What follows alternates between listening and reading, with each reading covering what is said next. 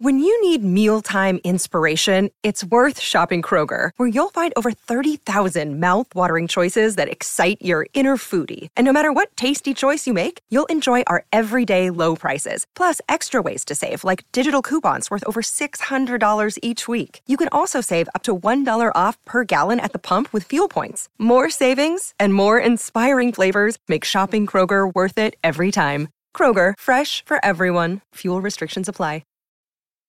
This episode is brought to you by Snapple. Want to know another Snapple fact? The first hot air balloon passengers were a sheep, a duck, and a rooster. Ridiculous. Check out Snapple.com to find ridiculously flavored Snapple near you. Hello, everybody. This is Marshall Poe. I'm the editor of the New Books Network. NBN listeners like to read books and buy them. So we thought we'd tell you that right now, our friends at Princeton University Press are having a remarkable site-wide sale. You can get 50% off books, including ebooks and audiobooks, with the code 50, F-I-F-T-Y, at checkout until May 31. You can save some real money on Princeton University Press books. I encourage you to go there and check it out. Welcome to the New Books Network.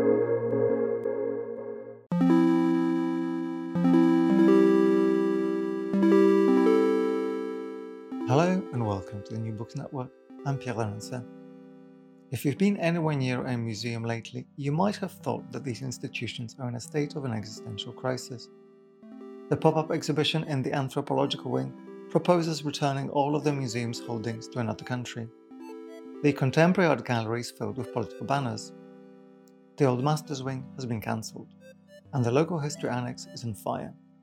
Well, it turns out that this crisis in the museum is not new. A new book, entitled simply The Museum by Redman, traces the past 100 years of the development of these cultural institutions in the US. And it does this by highlighting the eerily regular and uncannily predictable frequency with which things go wrong in the museum. Global pandemics, we've done it. Racial reckonings, of course. Floods, fires, economic downturns, you don't need to ask.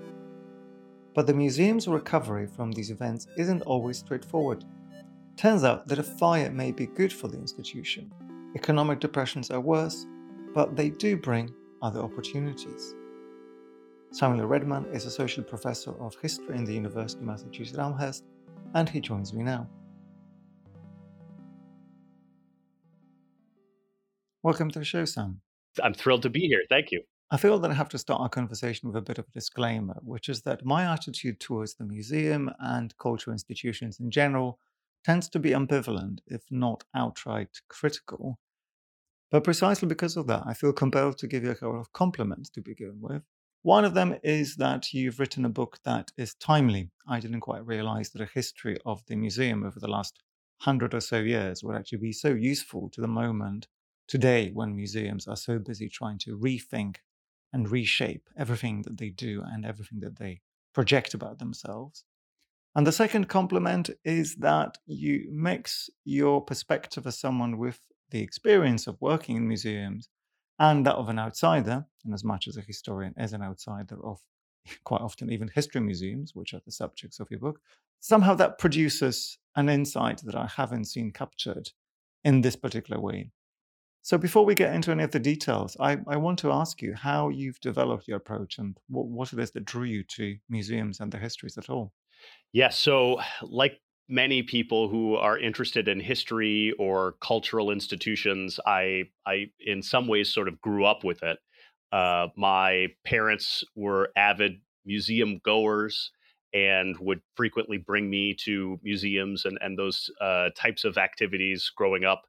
My sister worked in the museum world for a number of years, and it sort of seemed natural when I finished school studying history and archaeology and anthropology that I would start working in a museum, which I did for a number of years during my completion of college and then shortly thereafter. But while working with museum collections behind the scenes, I became intensely fascinated by the history of museums. How did these cultural institutions come to be? How did these collections come here to Chicago or to St. Paul, Minnesota?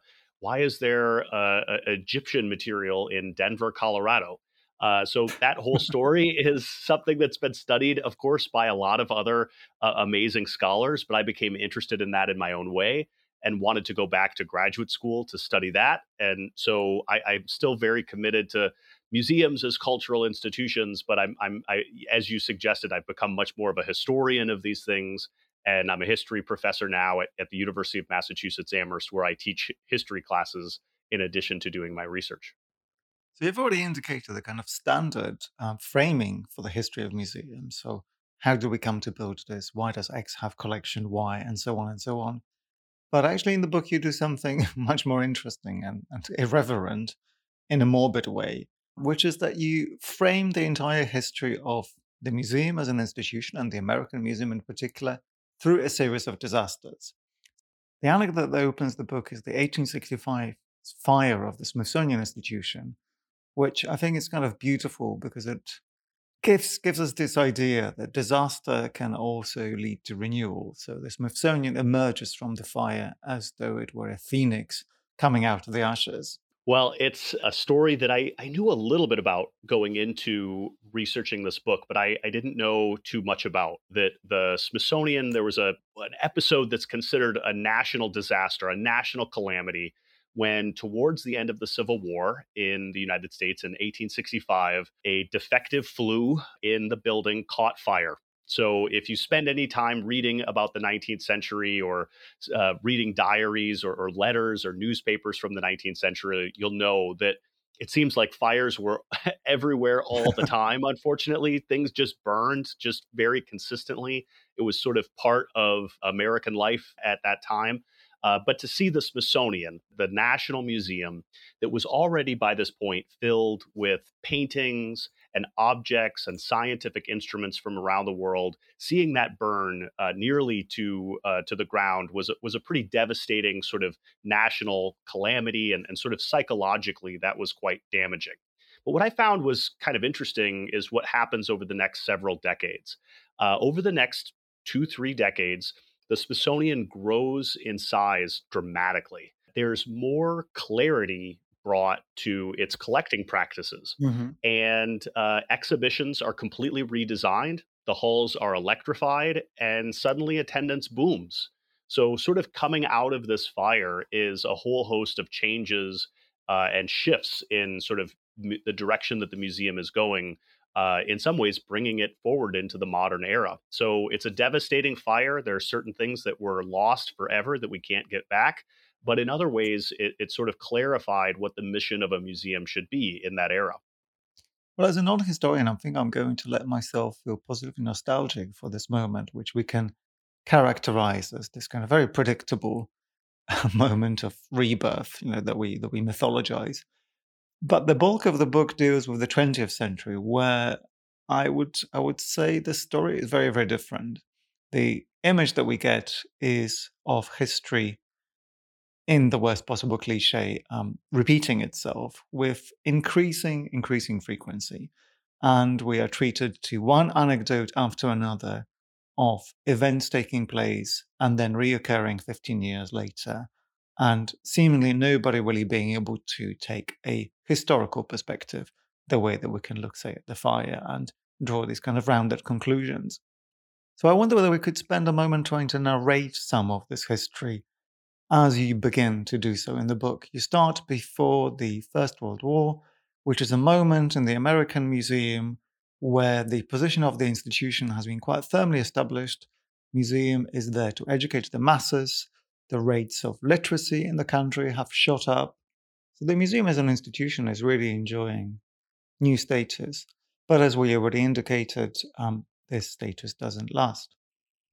Sure, sure. So yeah, the genesis of the project, in some ways, comes out of early in the year 2020, which I'm sure listeners will remember was a very chaotic time globally, in Europe and in the United States too. And I had initially had a conversation with an editor about a book possibly about the future of museums, what museums should look like in the future, and I went away from that conversation interested and enticed, but I just didn't think people wanted to read what a historian might Mm. say the future of museums might be. But then suddenly the whole world seemed to really change over the course of between January and March and April, right? That we went into these massive lockdowns. Hmm. And then on the heels of that, of course, the incredible racial unrest. So that, was this sort of chaotic moment, and it sent me back into my library, and it sent me back into sort of thinking through the stories of crisis. And of course, a lot of other people were thinking about the 1918, 1919 influenza epidemic, the so-called Spanish flu. Hmm. So I wanted to go back to think about how museums had dealt with that, because I hadn't really read a whole lot expressing what museums had dealt with in that way. And when you start reading the annual reports and the letters and the newspaper articles, it's clear that indeed the influenza epidemic had an impact on museums, but it was overshadowed in so many respects by the First World War, Hmm. by the incredible racial unrest, the white supremacist violence that's also happening in this time, as well as the economic uncertainty, right? High inflation and joblessness in the wake of the First World War. And to be honest, a lot of this stuff sounded really familiar. To your point about history rhyming or echoing, here we are now again in the midst of a global pandemic. We're also in the midst of an era of racial unrest and racial reckoning. And there was an outbreak of war in Europe. I mean, gosh, how familiar, in some ways, to the story of what was happening 100 years ago. And to me, I found that, museums did not escape from this unscathed, right? That some museum curators and staffers are called to war and they die in the war.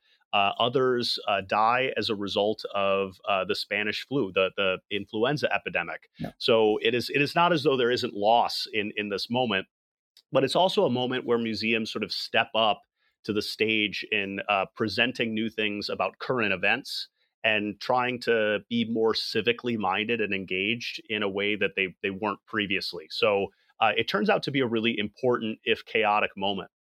Well, let's examine this moment, particularly the response that museums develop faced with this crisis yet again. You cite in the book from a writing by John Cotton, who is one of the kind of precursors of museum science. From his writing is 1917. He does a couple of things. One of them is bemoan the fact that there are no established systems for museum management. So it turns out that absolutely nobody knows how to look after ever-growing collections. But also another thing that he does, and I think it comes to the fore, is this crisis of confidence. There's the emergence of a public discussion about the purpose of museums. So there's a sense in which that educational mission is maybe not enough, or indeed the museum, for its own interest, doesn't think that it is equipped to be able to carry this mission onward. So I'm interested in how you think museums started solving this problem and also how they started communicating to the public about it. Absolutely. So it's a fascinating era for me in terms of thinking about these types of questions. And historians and others who have written about it have two sort of conflicting views of what sort of the legacy is of this. Some people see these as quite elitist organizations, and they, if you think about who is pulling sort of the intellectual strings at the top, who's Mhm. providing the funding, the boards, where a lot of these materials are coming from, how can you not see these as incredibly elitist organizations? But I also look at the earliest visitor surveys that were done in the Mhm. 1920s at the Philadelphia Museum of Art. And when I read those, I am shocked, frankly, by Yeah. the number of people who classify their job occupation as farmer. Wow. There were as many farmers as lawyers or bankers going to the Philadelphia Museum of Art. Now, how could that be, right? How could it be that the number of housewives go, quote unquote, using the parlance of the 1920s, is outpacing other groups of professionals going to these Mhm. institutions? Well, in part, it has something to do with the literacy question and Yeah. the availability of sort of growing popular education, as well as access to these institutions through growing cities, immigration coming to these same places, improved transportation. right? The Mhm. rise of the automobile, for all of its many ills, allows people to enter into these cities in a way that they previously were not able to. So, there are a lot of ways to think about both, I would say, the limitations of that public education question, as well as the sort of possibilities that museums are exploring at this time. But what I find fascinating about this, and even, in the earlier era for museums in the 19th century, is that there's still a lot of uncertainty Mhm. in terms of how this is going to play out. And so to me, these crisis moments really sort of put those questions into relief, Yeah. and they make sometimes these abstract questions become very real. Like, well, who exactly are we going to target with our museum? Are we going to focus more on the research aspect of our mission, or are we going to think more about the popular education side of things? And a lot of that sort of balance really shifts over the course of the 20th century. Hmm. I think one of the key things to note here is the economic background against which these events are taking place, these developments are taking place. So, of course, you alluded to just now the expansion of the city. The city is growing, new audiences of all possible classes and provenances come to the American city in that time. And of course, that strikes me as something that is in stark contrast with the story of the city today. We have many narratives by which we could probably think about our cities today as fundamentally unsustainable. And I think from that perspective, it's interesting to consider the period of recovery of the museum in the 1920s, as the museum retains this kind of ambivalence towards a class of its visitors and bizarrely manages to withstand competition with, say, the radio, which is expanding, is emerging at the same time. Okay, so another sort of remarkable truth was suggested to me. There's a phrase that historians often use about the 1918 influenza epidemic, sometimes calling it the forgotten pandemic. Mhm. And I remember growing up in graduate school, I make myself sound like I was a toddler in graduate school, but it feels like that a little bit. But back then, we used to talk about it as the forgotten pandemic because it Mhm. killed so many hundreds of thousands or millions of people globally. And yet it sort of is forgotten a little bit in our sort of historical memory of that event. And I, always sort of wonder, well, how could that be? How could that be? Well, I feel like now, having lived through the COVID-19 pandemic, I have a much better Mhm. sense of that, in that I know certain people who were so ready to move on, Yeah. and ready to sort of, go dancing in San Francisco or in Ibiza, or, go on vacations, or getting their mind off of things, going to movies, that type of thing. And you can see similarities in sort of the post World War One era, in that people are thinking about victory during World War One. They're thinking about economic uncertainty in the early part of the 1920s, before this boom really takes off during the middle part of the Roaring '20s, as we remember it.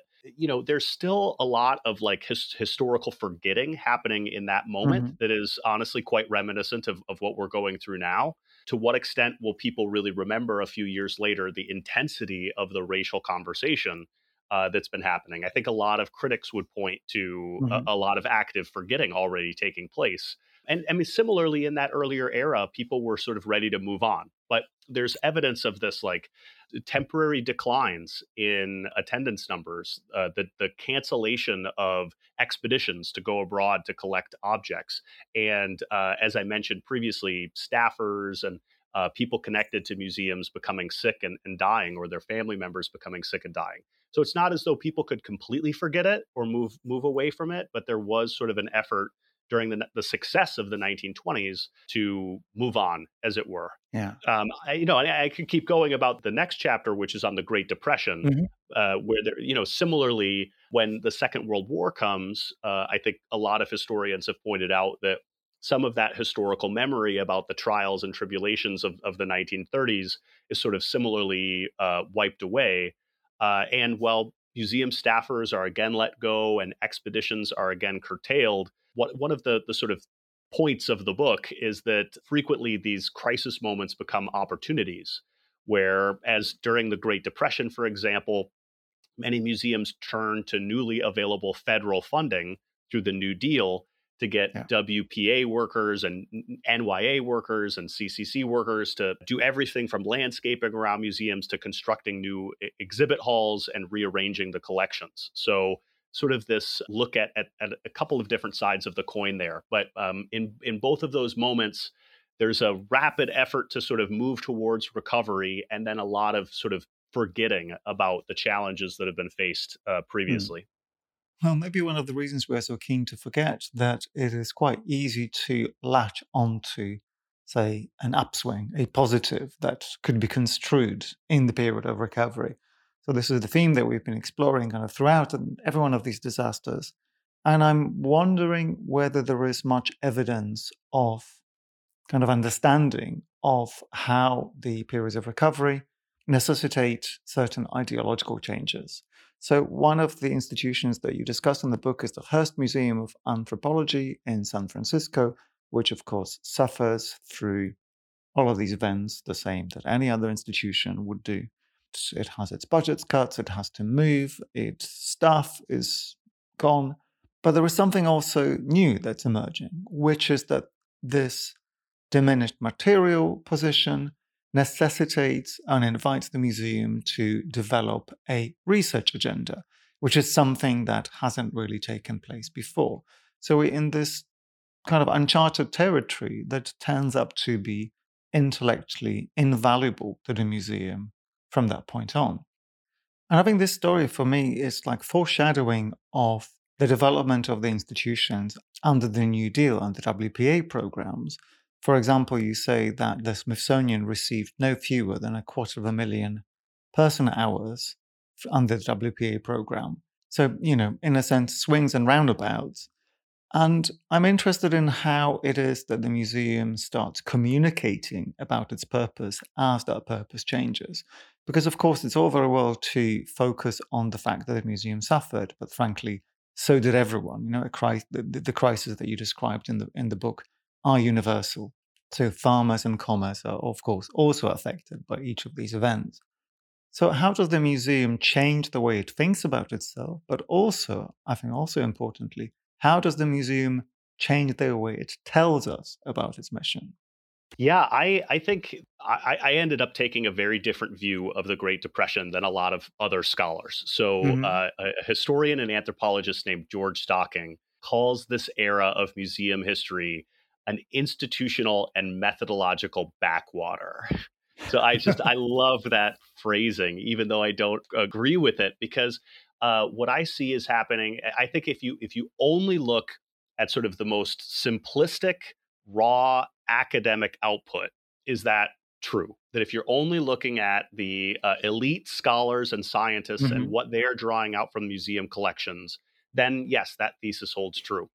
But if you think about what happens after the Second World War, especially at university museums, so places like Harvard, University of Chicago, and University of California, Berkeley, which is administering, as you said, the Hearst Museum, there is an enormous explosion in research output between 1945 and 1955 in the United States. Hmm. Like unprecedented number, levels of research production that are coming out of that. Well, honestly, it's a pretty, on some level, a pretty simple story, right? That soldiers return home from World War II and they have access to GI Bill benefits. Something we often Yeah. forget about when we think about the GI Bill is that people didn't just go for engineering degrees or to medical school. They went to art school. They became archaeologists and Mm. anthropologists. And all of that huge infusion of funding led to an enormous growth of production in these disciplines. But it's not possible without the work of those New Deal era workers who did Hmm. things like create new card catalogs and Yeah. rearrange just fundamentally the collections, or to engage in these massive 100 people archaeological expeditions in the Southwest. So I think we have to sort of take this longer view, right? That maybe there are cycles that a museum can go in. And I see a lot of either or language, even into the 1960s and 1970s, when people are talking about, for example, the Met, the Metropolitan Museum of Art, one of the largest, most amazing cultural institutions anywhere, right? And saying, we need to stop focusing on collecting and focusing more on education. Hmm. And there's a lot of like battling in this era, all the way up to the president of like an either or sort of a thing, and that maybe we need to intentionally focus on one thing or another. But here, during the Great Depression and Second World War, I think museums were forced in many respects to look inward, right? To think about, what they're doing rather than sort of focusing on going out into the world and global collecting expeditions. So in some ways, it's a little bit cart and horse sort of a phenomenon. To what Yeah. extent can we be intentional about leading into a new direction? And to what extent do we need to frankly have some humility about not being able to know what direction global events will take us, or how best to respond to that? But at least being mindful of those possibilities, right? That something as awful as an economic depression or recession can create some potential opportunities. And certainly something about as awful and devastating as the Second World War, there's no way, I think, to sort of posit this global massive event in which millions of people die as being a good thing, right? But Mm. people are said to, by the 1940s and 1950s, Americans are said to be much more interested in global events after these events. And so perhaps that could be a good thing stretching forward into the future. I wonder if we've lost some of that in the United States, right? This curiosity about the world. Huh. I mean, maybe this is a curse of recent history that one cannot really separate oneself that easily from such recent events. Right. I want to dwell a little bit on the Second World War and the museum's role in the war effort. Again, I'm kind of setting this up for consideration of what happens today because we all observed museums really jump to conclusions the moment that the coronavirus appeared. There wasn't a single museum that didn't have a George Floyd policy within days. But you note a couple of really interesting things that happened around the Smithsonian during the Second World War that show potentially how decisions about the museum's service to community, service to the state, quite importantly as well, shapes itself. So the Smithsonian, I think, in a kind of hilarious way, literally forms a committee to decide what its role in the war is. It actually has to pull its stuff because it turns out that the management, that the leadership doesn't really know what a museum should do during the war. And I'm smirking, but I'm also thinking like this is how it should be. Yes, like museums should not be war waging machines. Yet there are also accounts of institutions like the Smithsonian falling over themselves to show themselves as being very useful to the executive during the war effort. So how does that shape? And again, this kind of cart and horse, please exploit me, please use me. We have knowledge that might be useful for the army, but also look at us, population. We are the ones winning the war for you. Where's the compass pointing at the end? Yeah, what a brilliantly stated question, and thank you for that. That's really thoughtful, and Just, and just, just cynically. That's my prayer. yeah, I mean, I'm left conflicted about this moment, right? Because on the one hand, I think my thesis as a public historian is that I want museums to be relevant to the contemporary world, right? I don't think sort of a mission of antiquarianism of look at these beautiful, wonderful things in isolation really does Hmm. all that much good compared to what museums could do, which is to tell stories and to highlight and emphasize truths in the world, which on some level, talking about truth and fact, I mean, it seems so sort of basic 10, 15 years ago, right? But Hmm. now it's kind of this, in some ways, sort of contentious thing. So I want museums to be civically engaged. I want museums to be involved and responding to present debates and helping out their community and being collaborative. So now here we have an episode where the Smithsonian is being collaborative. It's sort of engaging with quote unquote the broader community through this engagement with the state. But it's, as your question suggests, it's to a war making effort. It's to an effort of total war, the likes of which humanity had never seen to that point. Hmm. And now, every time we fight a new war, we're going to be engaged with new technological questions. It might not be something like the atom bomb exactly, but it might be the ethics of using unmanned drones in warfare, right? The questions will keep sort of advancing. And that is to say, just from the end here, sort of the Smithsonian still to the present day has a State Department liaison Hmm. and considers, does workshops and programs related to cultural heritage preservation in Syria, Iraq, and Afghanistan and elsewhere. So this is still a pertinent question.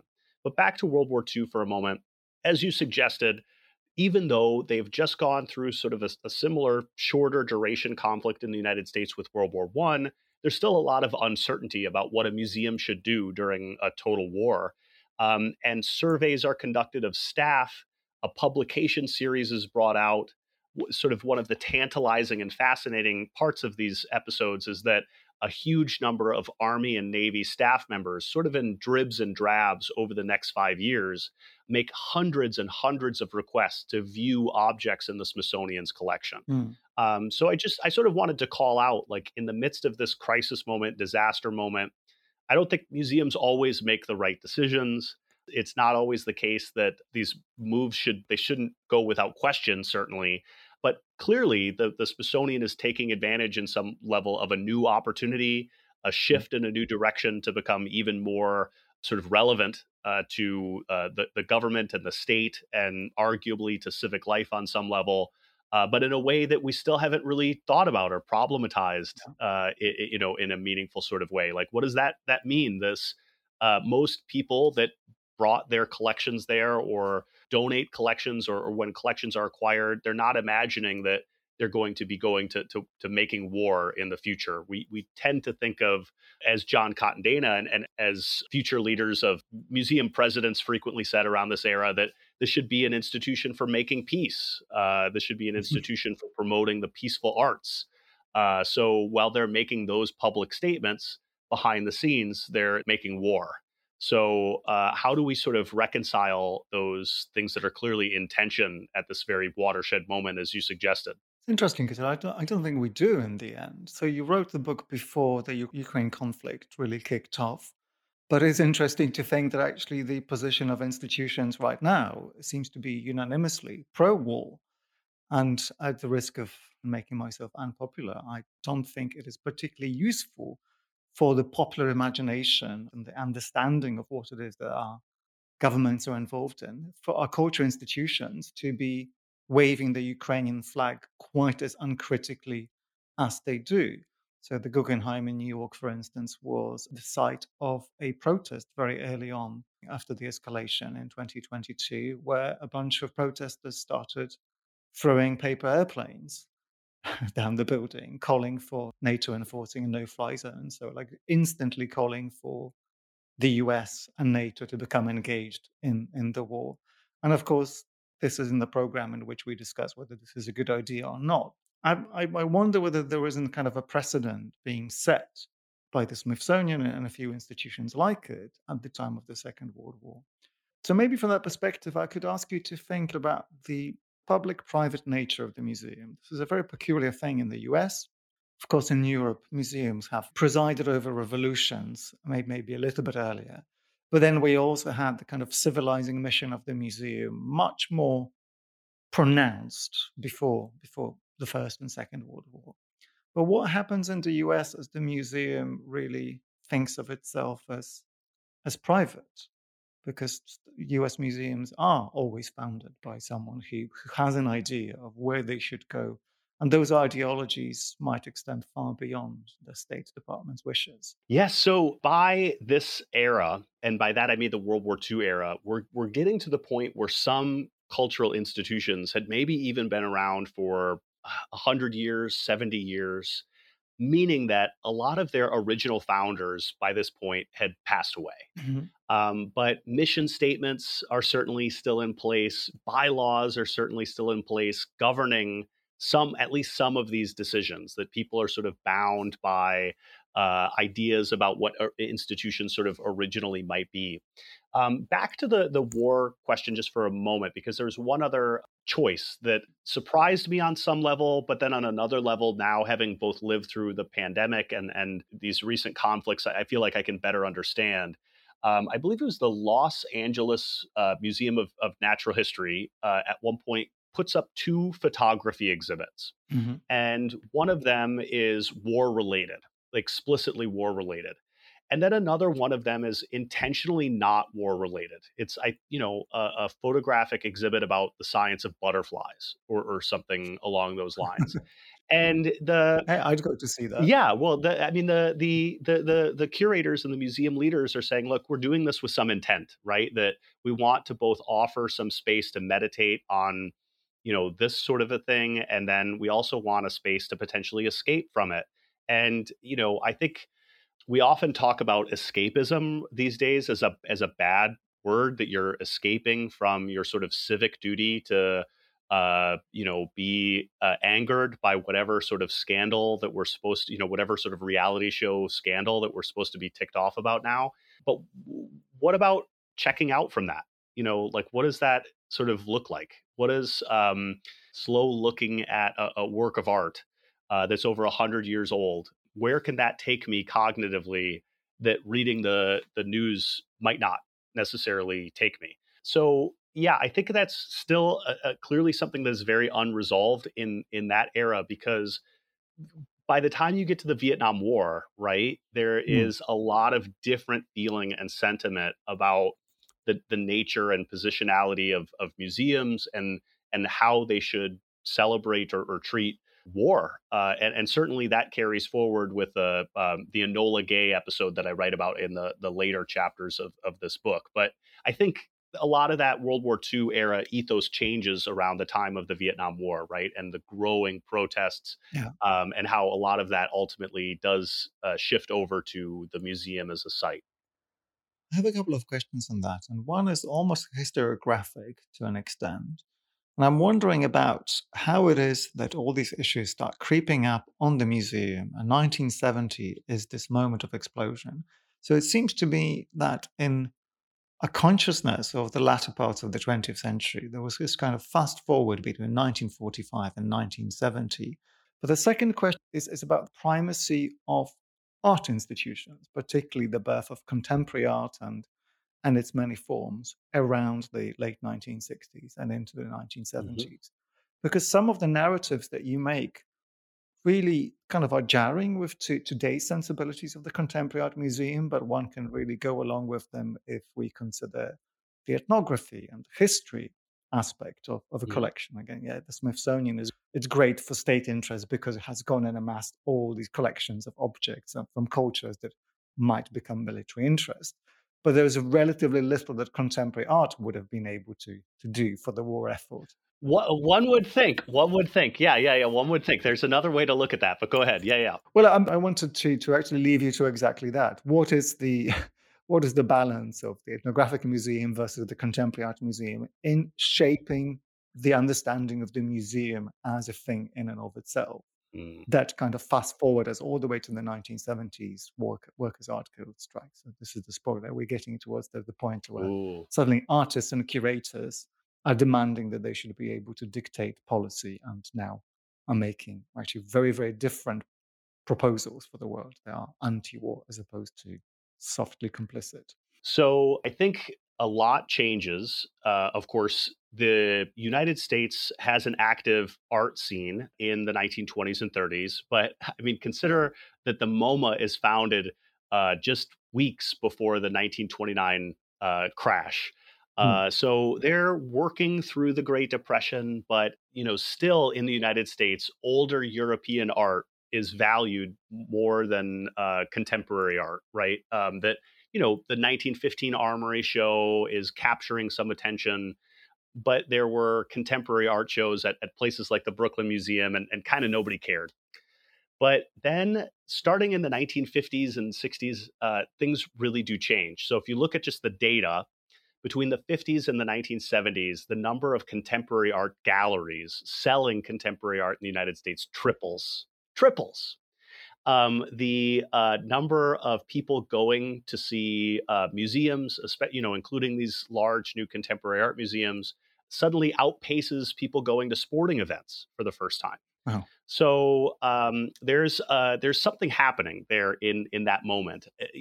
To me, another thing that happens though that's really important is that you see an overall shift in media coverage in that era. So if you go back to the 20s and 30s and you read newspapers or magazines, there's more of a balance between thinking about historic house museums, history museums, anthropology museums are still really part of the national ethos as far as museum going. Mhm. But art museums really become preeminent in the 1950s and 1960s. So much so that they become really profound sites for later protest and debate and dialogue. Sometimes through art and art commissions and collectives that are, submitting works of art that have contemporary resonance or that are trying to state something about the current world. They're political in some ways, whereas anthropology museums, archaeology, history are seen as somewhat less political by the 1960s and 1970s. Mm. Now, that changes during the 1980s and 1990s when a lot of people do see those places as sites of politics. But for a time, it's art museums that are attracting a lot of that attention, building up to as you mentioned, the 1970 art strike. Yeah, so the art strike is a super interesting moment. 1970, a bunch of artist curators wanted to protest the Vietnam War. And I wanted to think about this in comparison to the kind of strike art protest that we have become quite used to since. So there have been many, many calls for boycotts of one type of institution, solidarity closures, and so on. And one thing that stuck in my mind in the recent past was the January 20th strike, which was supposed to coincide with the inauguration of Donald Trump in 2017. And the January 20th strike appears to have been a complete fiasco because every protest that day has ended up in a fiasco ultimately. But what's the mythology of things that begin to happen in 1970 around those strikes in May? And in particular, I'm interested in what it is that convinces the museum. I think it really is a moment when the museum becomes convinced that it now has this kind of outsized political import in society. Hmm. So you already addressed this a little bit, but there seems to me to be a bit of a quantum leap. It's not like we've been earning your trust, we've been earning through collaboration with the state this exalted position. It's not that we have lured audiences in to come and listen to our narratives. There really is a kind of quantum leap to say, look, now we are the culture. Now we are able to present a new paradigm and it will be covered. Yeah, I find them so fascinating that, the art strike in 1970 posited itself as against oppression and war.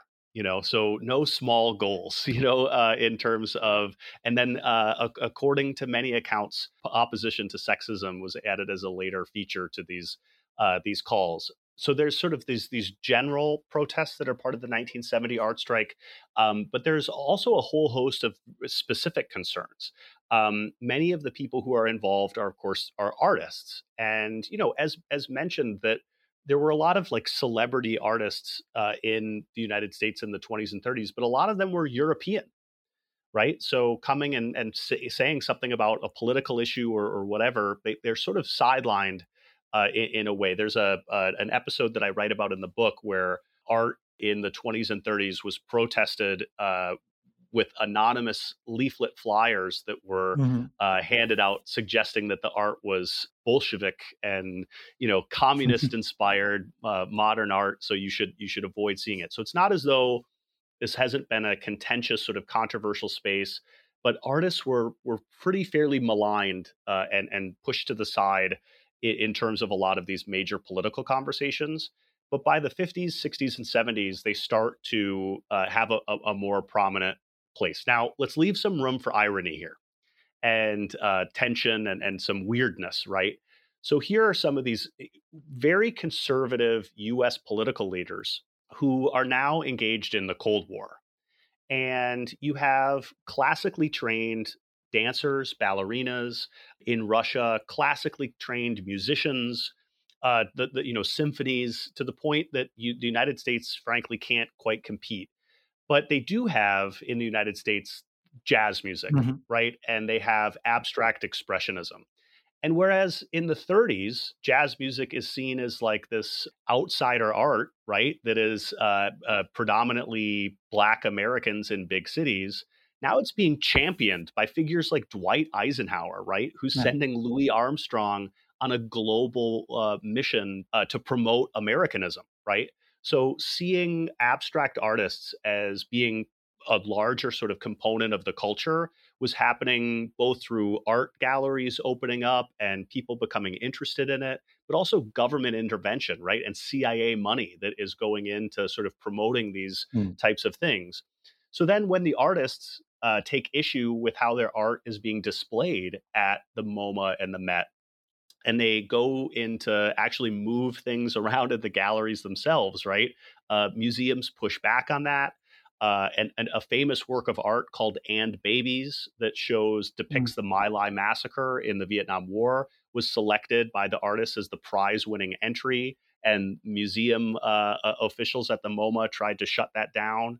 So, there's a lot of contention within the art space and the museum space at this moment. But we also have to remember that in this moment in 1969, 1970, there's a ton of protest happening. There's a ton of anti-war protests happening, but there are also, frankly, equally as large protests that are in support of the war happening in New York City that summer, which is surprising to me to sort of remind myself that this is if you take polls at this time, it's still pretty divided, right? But the artists, I think, notably create a list of demands that in some ways foreshadows a lot of debates that would happen in the future about museums, but have really limited success, right? They're not even able to shut down the Met for a day, but some museums sort of close in a sympathy strike. But a lot of this episode is again quite forgotten in terms of thinking about museums, and I think museums could have benefited from thinking about it a bit more broadly and thinking about how to sort of face these protest situations head on and in a more collaborative way, because they might indicate things that you want to think about, not just in the present moment, but in the future, and how to be better stewards for your communities and how to actually engage with different sides of a protest. I'm amazed that having written the book you have written, you've remained quite so optimistic, Sam, because I certainly don't think I have the nerve to. So you mentioned a degree of irony. Robert Rauschenberg quite funnily says that he would like the government to put on some show so he could withdraw from it. And of course, artist boycotts and artist withdrawals have become de rigueur now in all state-sponsored, even privately sponsored large events. You mentioned the CIA's involvement in abstract expressionism. Of course, there's a documented and I think underappreciated for its severity involvement of the CIA in Documenta in Germany, for instance. Mm-hmm. And I think these moments are kind of unappreciated for a couple of reasons. So one, it's not like the CIA or its equivalents in the private sphere do not continue to be completely involved in everything that artists do, whether it's for institutions or these kind of quasi-institutional spaces like big exhibitions.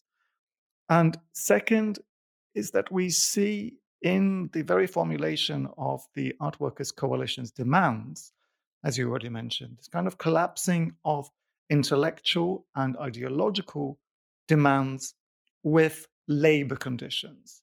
And of course, if we only look to May 1968 in Paris as opposed to May 1970 in New York, we would know that intellectuals and factory workers are only temporarily bedfellows, and actually but it's something that strikes me as isn't really explained all that well, because the kind of crisis that institutions find themselves in today are all already contained in the 1970s. And I'm talking about the crisis that is invoked, introduced, exacerbated by the artist as opposed to external circumstances.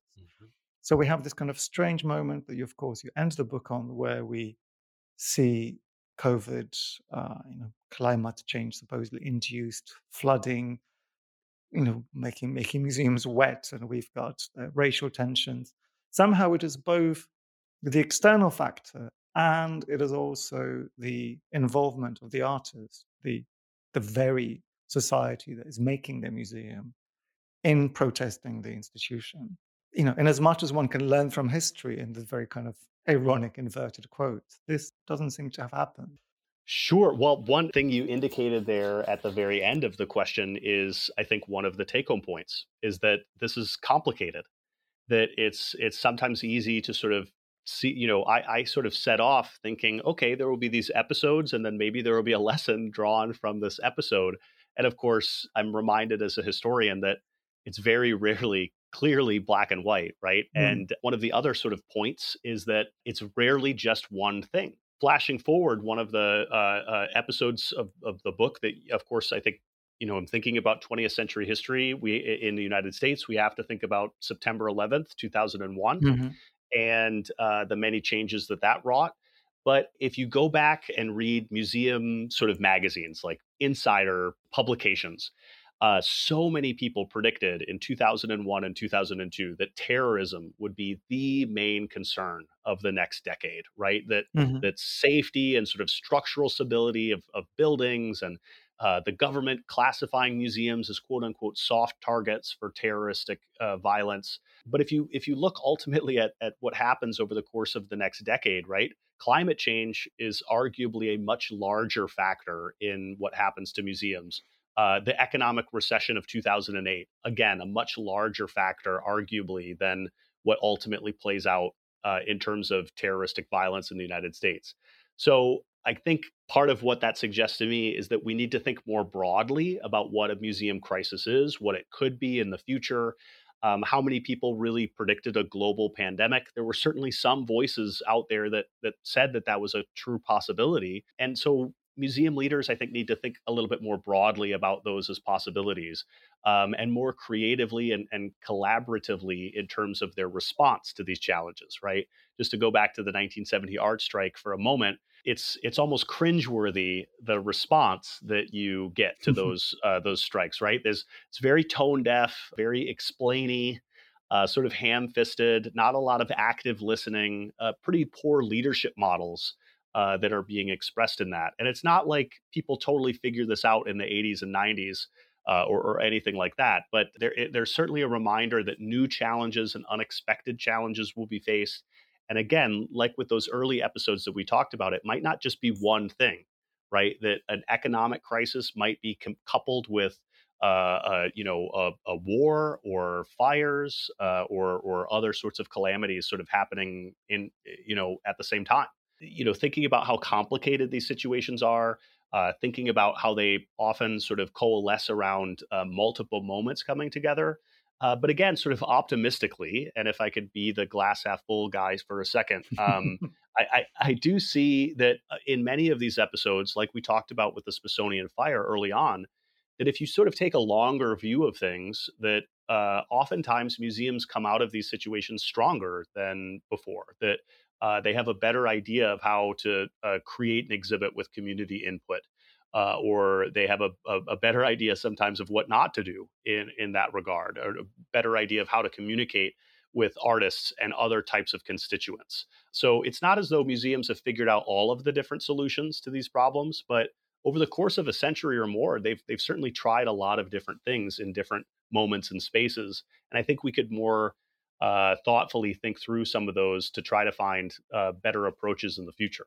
Where do you think those kind of reflections are actually taking place? Because one of the things, and this is a maybe slightly unfair, almost final questions, but one of the things that really bothers me is that I cannot quite figure out why cultural institutions see themselves always as the leaders and also the scapegoats in every single situation. So you, for instance, alluded to climate change, but I constantly hear statements like museums are the most important key to solving climate change. Like this is a position of ICOM and a whole host of organizations. And you wonder for a moment, like, do you have any idea of how irrelevant you really are? There is also this, I think, a reality that the paradigm of contemporary art is also beginning to fade a little bit in its influence. We're definitely far away from 1970, where two or three artists could say something and the world changed. So I'm wondering who is doing the thinking, who is actually taking the kind of historian's view and really seriously asking the question of purpose. Because there's an assumption in the argument you've made, and it reads really convincingly in a book, that we want the museum to survive, that we want it to be stronger, that we want it to be more ready. Mm-hmm. But actually, what does not seem to come across in the way that we think about museums is a sense of their long-lasting purpose. So you quote, for example, right at the end of the book from a speech by Barack Obama, who I think after the end of his presidency addressed an opening of one of the Smithsonian's many museums. And he says something that was almost perverse now. We'll walk away from this museum that much more in love with this country. Like he's talking in kind of completely patriotic terms. Like, oh my God, the Yeah. Smithsonian would actually make you a more obedient, more patriotic American. Mm. Which, of course, if one is at all culturally and socially conservative, is what a museum should be for. But I dare say the museum world would kind of shriek at this suggestion. So, in as much as I don't really have a question at the end, I wonder where you see the future being constructed according to these kind of enlightened principles of being actually able to understand the complexity of the past. Because I Sure. frankly Yeah. pessimistic. I'm not seeing that much of it within the industry itself. All right. Well, if we look at some other institutions and sort of gauge the vital statistics of, let's say, the church or department stores or other institutions in some ways that were really vital in the 19th century, right? We see a lot of change and a lot of Mhm. ways in which other cultural institutions are even less relevant and have even lost more sort of cultural parlance in terms of the pie. And Yeah. certainly something that you've indicated very early on, you suggested like the radio, right? Like there's just so many more channels of information, competing channels of information now that fundamentally were not available, right? Even if you think about like the encyclopedia, Hmm. so many of the early encyclopedias, right, were printed in black and white. And so then to go to a natural history museum or to go to an Mm. art museum and to see the thing in living color, right? Like that was a really profound experience for a lot of people. So here again, I find some tension or myself conflicted, right, in seeing how museums can do so much better. I'm someone who writes and thinks a lot about the repatriation of Native and other Black or Indigenous remains that, in many cases, have been looted and stolen from grave sites and brought to museums for quote unquote purposes of science and public education. So our ethos has changed. Mm. Even in the time that I have spent in museums in the last couple of decades, the ethics and the conversations around this have just fundamentally changed. And some museums are finding themselves behind the curve and they find themselves called out in places like ProPublica or the New York Times or the Washington Post. And my sense is that a lot of museums will respond to that pressure, will respond to that criticism writ large, and try to do better. I also find some optimism when I just go to museums, right? When I just go to a major natural history museum and I see young people, or when I bring my son, who's almost 6 years old, to a museum and we go look at dinosaurs and he's asking me questions about rocks and fossils and how old the earth is. Frankly, we don't have those conversations when we're watching a documentary necessarily. I mean, we do some, Mm. but when we're hiking, we have these great conversations. When we're out in the world, when we go to a museum, we have these great conversations. We less so is that sparked, right, by watching something on TV or listening to it on the radio. So I think there's still room for us to continue to do better. But museums, I think, can and should still serve as a way to host these conversations, to sort of serve as a big living room for a community.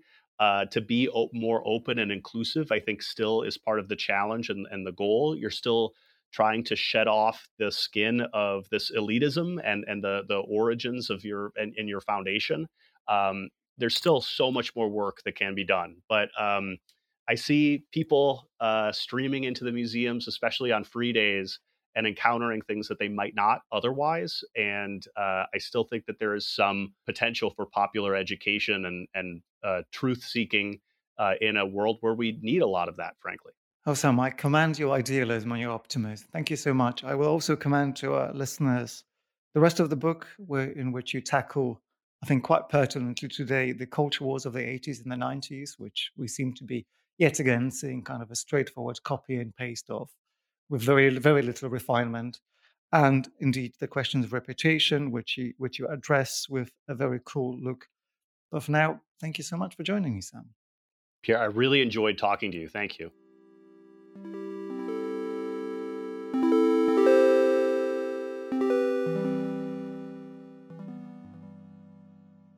The museum, A Short History of Crisis and Resilience by Samuel Redman, is published by New York University Press.